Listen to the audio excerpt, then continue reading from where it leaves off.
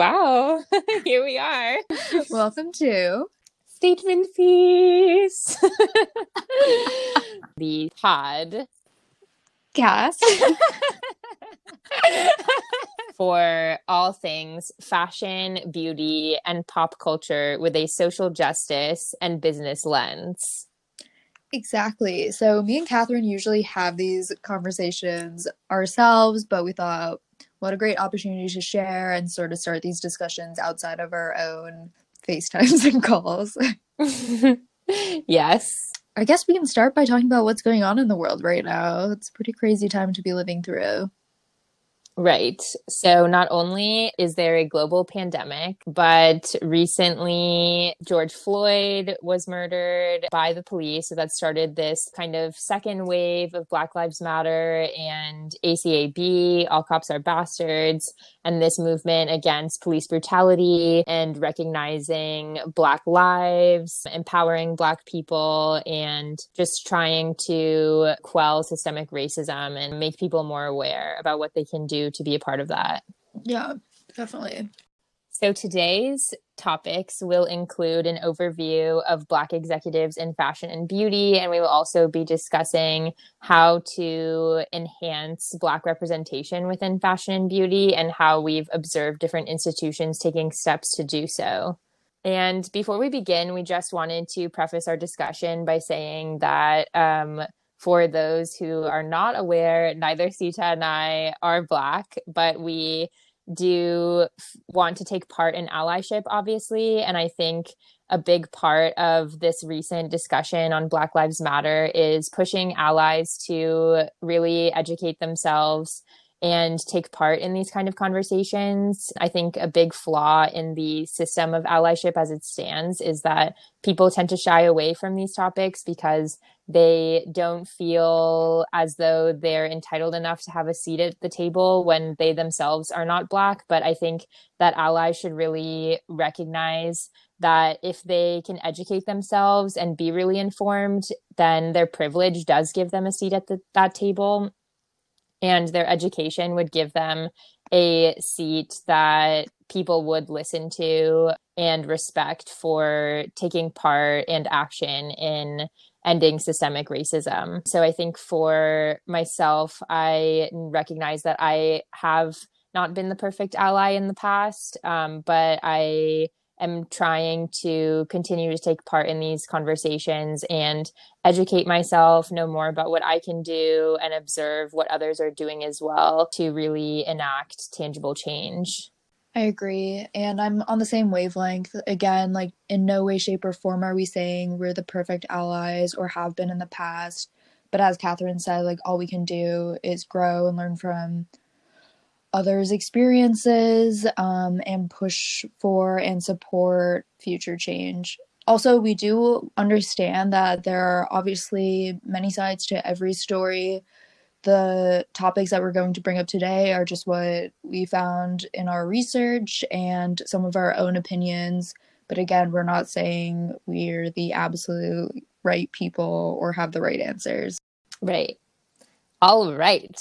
Let us delve into our very first topic on the agenda, which is looking at a Forbes article that is called "It's Time for the Fashion Industry to Stand Up for Racism," written by Lela London, a contributor for fashion and beauty. And this was published on June 1st. So this Forbes article basically addresses how Virgil Abloh, who is the creative director of Louis Vuitton Men's and also the CEO of Off-White, and Olivier Rousteing, they are the only Black creative directors at major brands. Oh, to clarify, Olivier is the creative director of Balmain.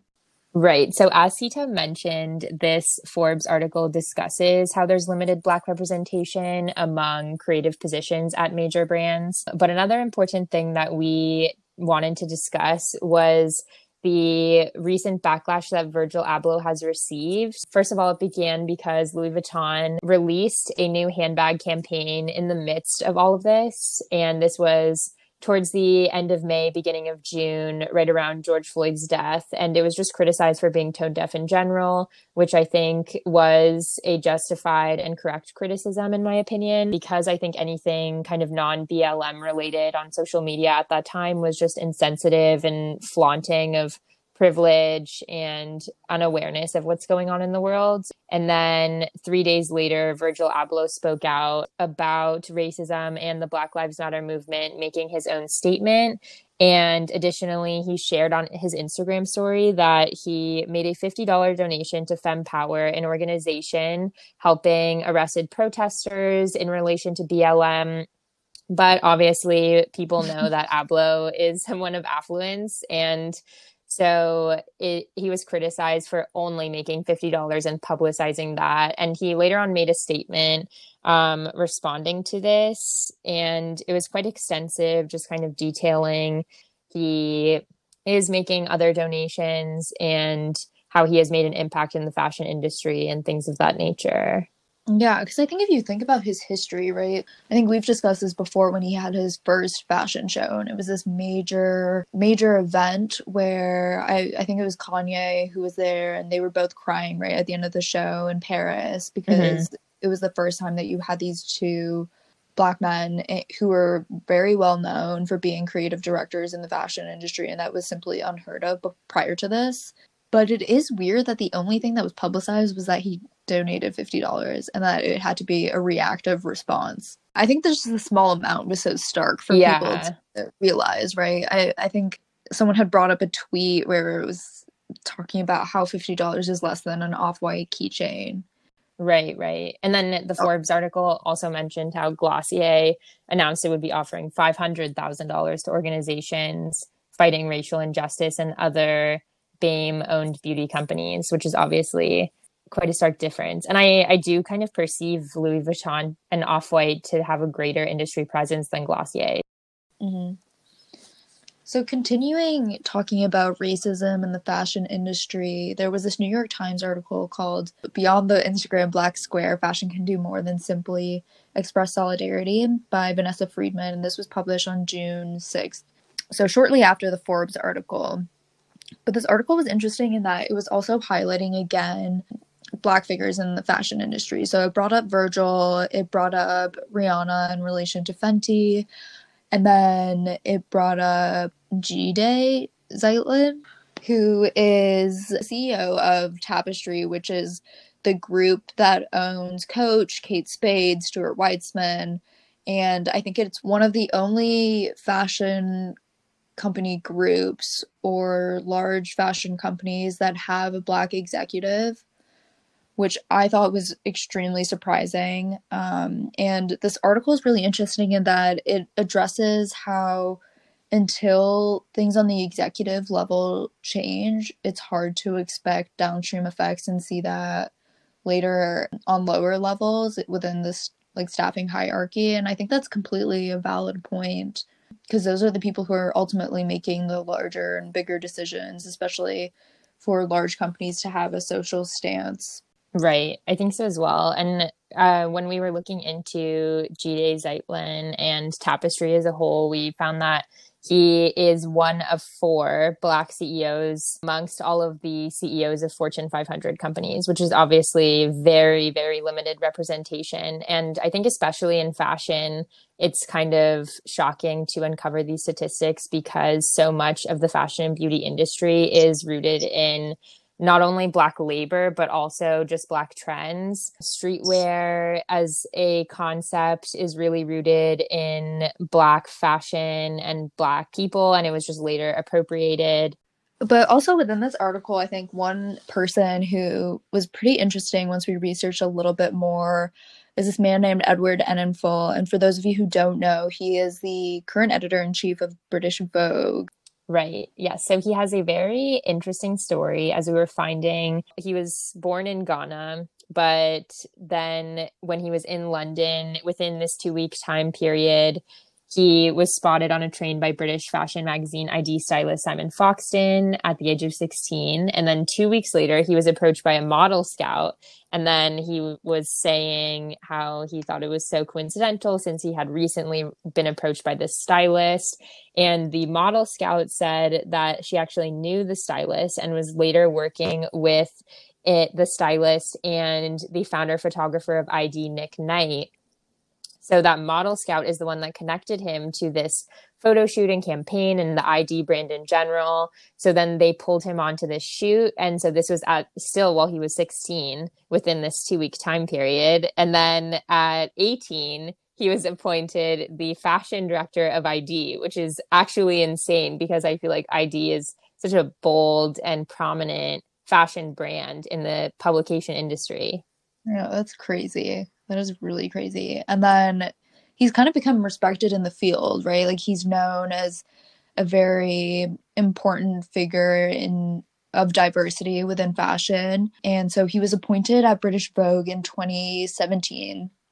And an article that was brought up an article found from ID supporting Edward's promotion to editor-in-chief talked about Edward Enninful's kind of history and things that he's done within the fashion industry, said that he's always been a champion of diversity, and his appointment at British Vogue was really welcome because a lot of people criticized the magazine for its lack of diversity. So within his career, he's really been known for pushing for a range of British and international models, including names such as Naomi Campbell and Jordan Dunn, which were actually the only Black models to appear by themselves on the cover of British Vogue. And this was within a couple years of 2017, which I thought was pretty crazy and pretty interesting. And even more recently, I know he did initiatives that had to do with immigration shortly after Trump was elected. So this is someone who not only has a Black voice, but also has an international presence, which I thought was really interesting. And that this is someone who is halfway across the world and still pushing for issues within the United States. Although I am not saying that they are completely limited to the United States. Obviously, I think the recent protests and everything have surfaced the idea and push for this idea that it's not only an American problem, but it really is a global problem. Right. I think this whole narrative really verifies the statement within that New York Times article talking about how the executive suite diversity is really one that should be prioritized, because I think that trickle down impact is something that is deeply undervalued. Like, it's one thing for a company to have diversity and inclusion initiatives, but it's another to really have an executive at the top. Like, just the fact that he propelled Naomi Campbell, I'm sure really substantiated her career because it put her on the cover of Vogue. And obviously she is a large Black fashion icon and really made it very early on into the industry. And she really stood as kind of a barrier breaking figure and paved the way for many others. She walked so they could run. She strutted. Yes. She strutted and cleaned planes that went viral so that others could run and know how to survive in the corona economy. So then another point that was mentioned in the New York Times article that we thought was really interesting is towards the end, they made the statement that instead of posting about solidarity, celebrities could really affect change by wearing clothes by Black designers. The earned media value in response to the question, who are you wearing? So that was an excerpt from the article specifically, but we really resonated with that statement because I think it really does speak to the impact that celebrities can have even in those subtle actions. Like even just by watching Liza Koshy's Met Gala coverage or things like that, it could mean a lot for someone to say, oh, I'm wearing this Black designer, if they're not that well known. If they're outside of Balmain or men's Louis Vuitton, then I think it could really add a lot of value to that brand. Mm-hmm. Especially because I feel like there are so many barriers to exposure as well in any industry, right? If you really don't have the connections, it's hard to make it. Yeah. And oftentimes those connections are really antiquated or maybe due to nepotism or whatever it may be, right? So I think exactly echoing your point, Catherine, I feel like until people really push for those new designers and push for those new voices, you're not really going to see them. Yeah, I definitely agree. I think that kind of support from people with a larger platform could be especially meaningful. And another example of that was also mentioned in the New York Times article was a show put on by Kirby John Raymond in 2015. And so Kirby is a designer for Pyre Moss, the brand.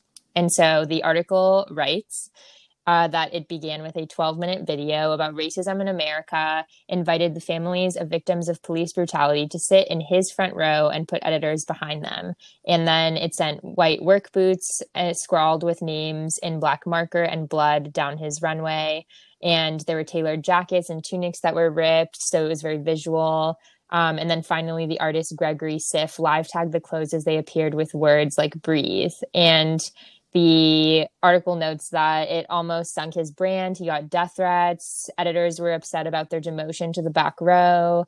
So it just kind of goes to show when someone is lacking large platform support, it can really sink their career if they make these kind of statements that are quote unquote politicized, even though I think at this point Black Lives Matter is really more of a human rights topic. Yeah, and I think that brings up a good point in that, yes, you can push for awareness and education, but until people are really willing to change and willing to watch that change happen and watch it play out and change the status quo, we're really not going to see anything. Right, Because this was 5 years ago and still the same thing is happening. right, Like right. with 5 years, there's really not been that much progress, which is crazy to me. And I think even since, like, I don't think I really know of another line that has done something so focused on, at least within the fashion industry, so focused on police brutality, where that was the main theme. In the show. Yeah. I think even the demotion, or I guess they viewed it as a demotion, but that kind of movement of the editors to the row behind families of victims of police brutality is a powerful statement. And that shift in the status quo that you're talking about, that I think is definitely necessary. People need to accept that they need to further elevate Black voices in the industry if there's going to be change, even if that means giving up their own seat. And it's kind of a similar thing that I've seen, like, for instance, that Alexis Ohanian did on his seat on the board of Reddit. He gave it up saying, I want this place to be for someone who is Black. And so he's kind of creating that space and elevating the voice, utilizing his privilege to do so, and things like that. So I think in the case of that Pyre Moss 2015 show, he was doing a similar thing. Yeah, and I agree. I feel like it almost will have to take people who are not really coming from that stance of being the minority in a sense to push for that, because already these voices are being heard, they're being projected on social media or on the news, but still not much is changing. I guess a concern that could be brought up is this idea of tokenizing or tokenization in general. And I know this is something that's really brought up while involving women in the workplace, making sure that there's specifically a seat for a woman. Or I know some people's concerns are that, oh, those people only got jobs because they're specified for those people. And I can see how that's a concern, but I feel like exactly what you're saying, it's really going to have to take people from the inside who already have a seat at the table to push for it until that becomes normal and that becomes an accepted change.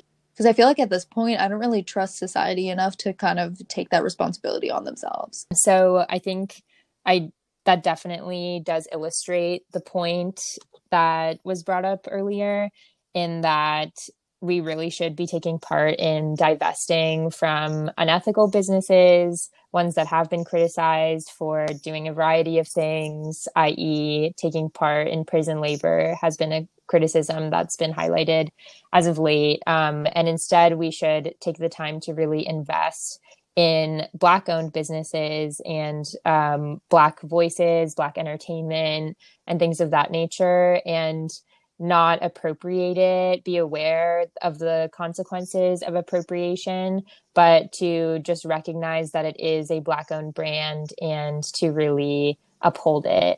So with that being said, we also wanted to take this time to quickly plug a few Black owned businesses that our listeners can invest in.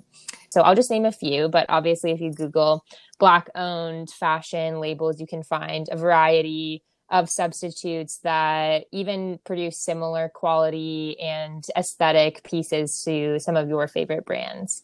So Pyre Moss, who we mentioned, Johnny Nelson Jewelry, A Sauvage, Brother Velis, who we will touch upon later in the podcast, Telfar, Renowned LA, All Cap Studio, and to kind of specify further the idea of substitution, one that I've been looking at myself is called Girl Trouble, GRLTRBL, Girl Trouble. And a lot of people have been kind of publicizing this brand in the sense that it would be a good substitute for Dolls Kill, which has recently come under fire.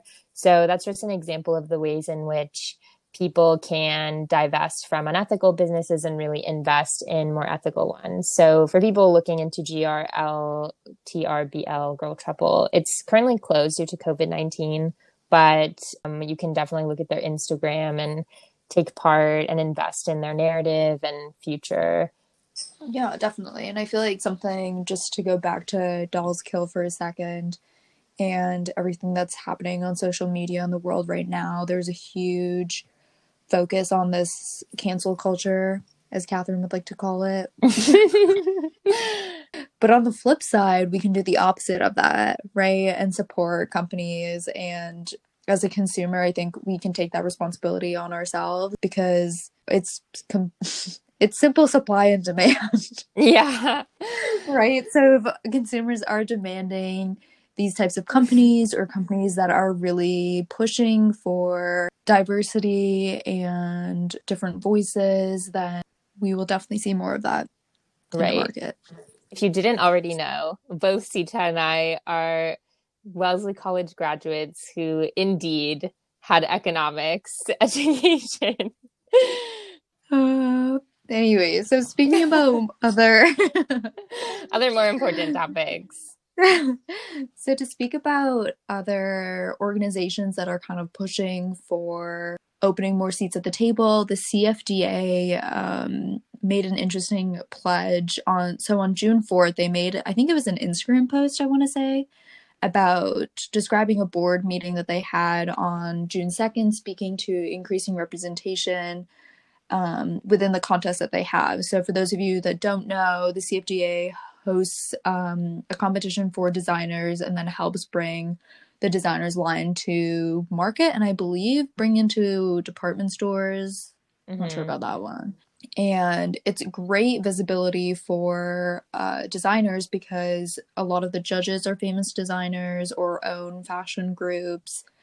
And obviously having your foot in the door backed by all these powerful heads in fashion is a huge deal. I believe in the past there haven't been that many Black winners. I want to say around 10 or so.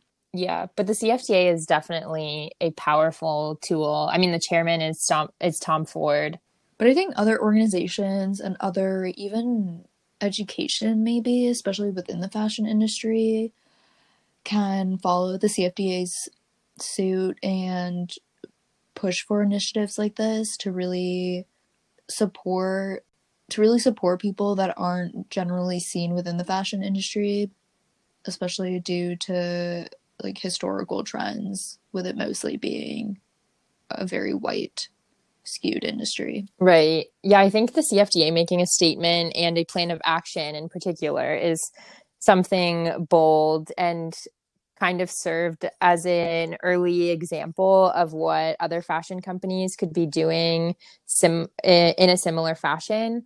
So just to specify exactly what they were doing, on the CFDA Instagram announcement, they said they would make an in-house employment program specifically charged with placing Black talent in all sectors of the fashion business. It will also create a mentorship and internship program focused on placing Black students and recent graduates within companies in the fashion sector. It will implement and make available a diversity and inclusion training program, which is obviously the bare minimum. And there's also evidence that it can be ineffective when it comes to implicit bias. And then they'll also make contributions and take up fundraising activities for organizations like the NAACP and Campaign Zero. And then urging every member of the CFDA to take stock of their corporate structure and take action in a similar way. So I think just the recognition of the fact that they are taking action was particularly poignant because there were a lot of companies that made statements, but then didn't actually announce any plans of action on tangible change and how they can end systemic racism. I also really appreciate how the CFDA had such a rapid response to everything that's happening. Mm-hmm. Like, they had a board meeting shortly after George Floyd's death, and obviously when all the protests were starting, and then 2 days later had a public statement.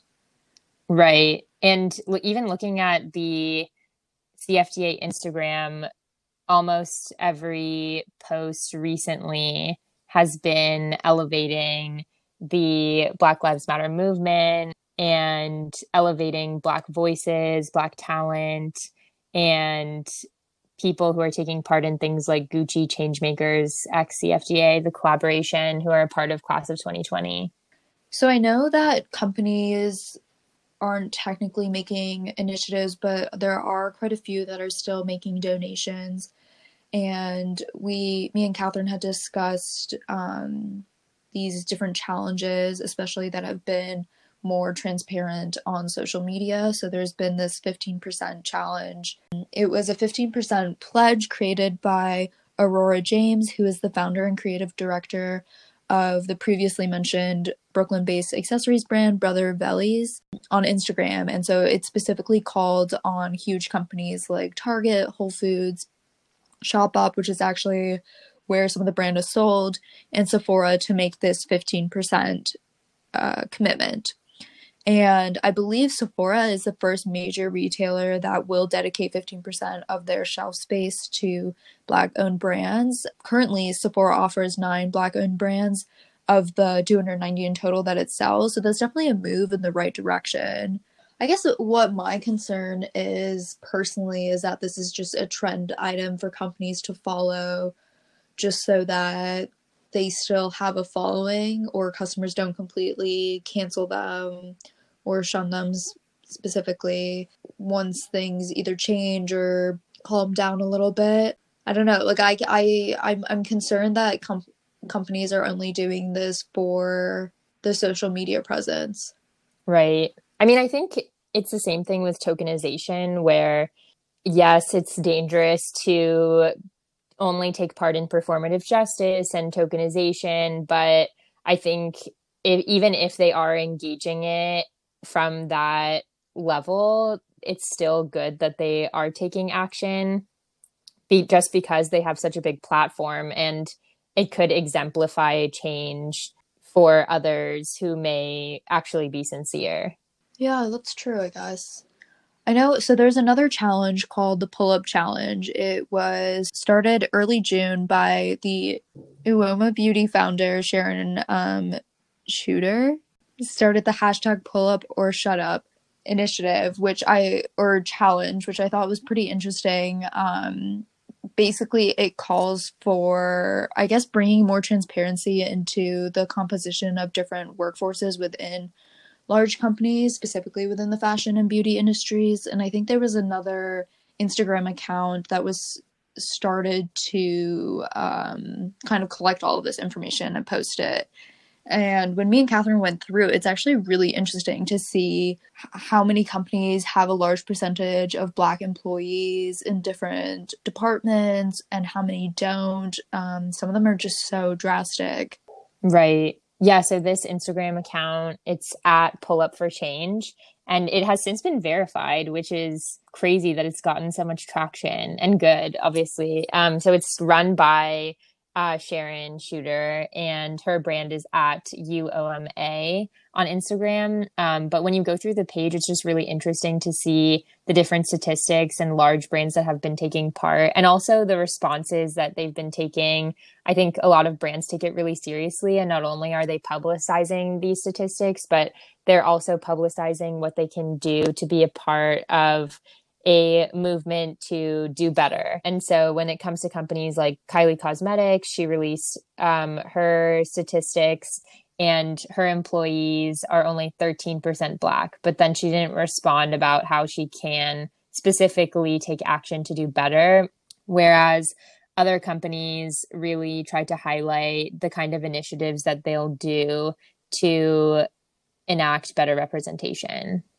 I feel like this initiative is really interesting in that it matches a lot of our generation's interests, like this push for transparency, this push for knowing where your products are coming from or who's making them. Like, I really like this idea of knowing how these companies are composed, and then supporting the ones that really are or supporting the companies that match the same values as mine, I guess. Right. And I think that's something that's like interesting to look forward to, right? Of course, the fashion industry in particular has a lot of progress, just like the rest of society and the rest of the world in general. But again, as a consumer and knowing, I feel like the only thing that you can do is educate yourself more, and having that information available to you or demanding that information really helps you make more informed choices and pushing for larger changes. It seems like such a small way to support, but I feel like every little action matters. Yeah, it kind of reminds me, although Sweetgreen is out of the scope of fashion, beauty, and pop culture, Sweetgreen, I think, was one of the first businesses to really champion transparency, because when they came out, they were founded in the early 2000s, and they put on their wall where all of their products were coming from. And I listened to a How I Built This podcast where the founders described how they were initially criticized because people thought, oh, your consumers won't care about this kind of data. But then it became a part of their brand, that they were really transparent about where their products were coming from, how they were being ethically sourced, what the supply chain is.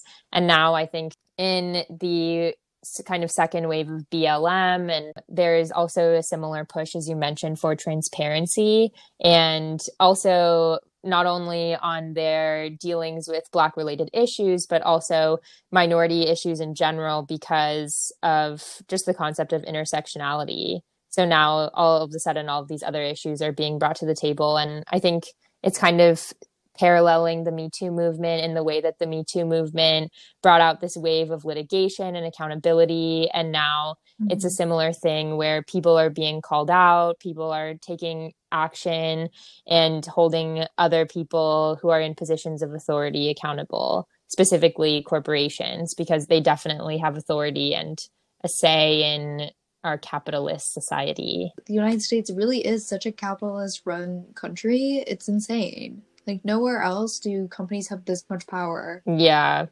I saw this tweet that said, I joined Twitter to follow One Direction fan accounts, and now I'm a communist.